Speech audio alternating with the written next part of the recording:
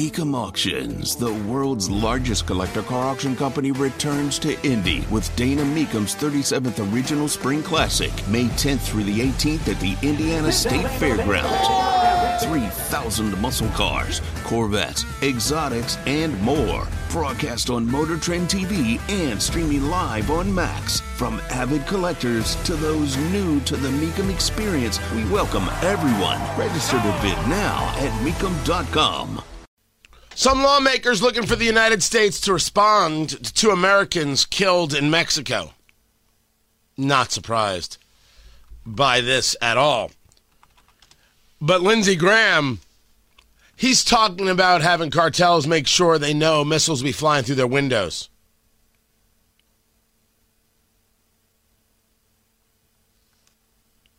Yeah, he's not he isn't screwing around on his commentaries. They're not one bit. I can't really say it any better. Just imagine this. There's an ISIS cell in Mexico, right, or an Al-Qaeda cell. They lob a rocket into to Texas. We'd blow them off the map.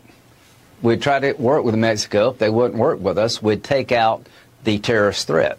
Well, these drug cartels are killing more Americans than 9/11, more Americans than car wrecks and gun violence combined each year.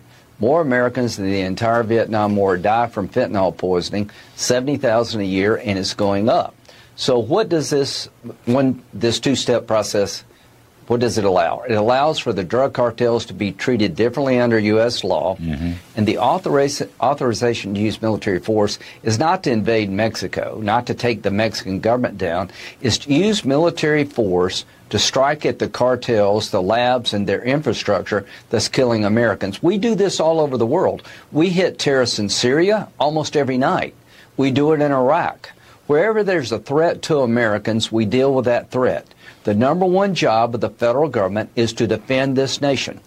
The Biden administration has not done all they could do to stop the fentanyl poisoning of America. They have been slow. They have been reluctant. I am changing the game. I want every drug dealer in Mexico to not sleep well at night wondering if there's a missile coming through the window. Just in case you thought I was engaged in a wee bit of hyperbole.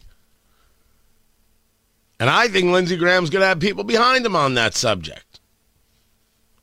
I do agree that you have to change the entire methodology. When I heard Representative Houchin yesterday from the 9th District talking about how the drug cartels have more technology than we do on the border, I pushed back twice. I said, that's just not possible.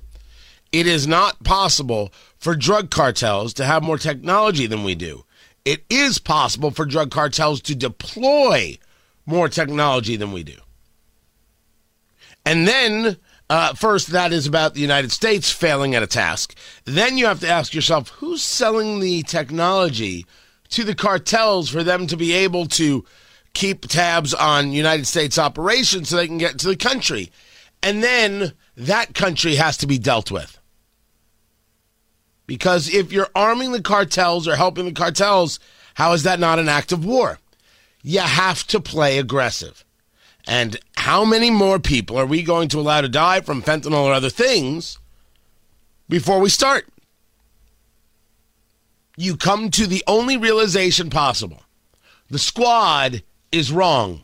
They've always been wrong, and they'll always be wrong. Their way is untenable. The current way is equally untenable. So now we have to try another way. And sometimes you got to send the kid out into the yard to grab a switch. You know, I haven't lived my whole life in Indiana, but I did pick up on a few things now, didn't I? Tony Katz at 93 WIBC. Good morning.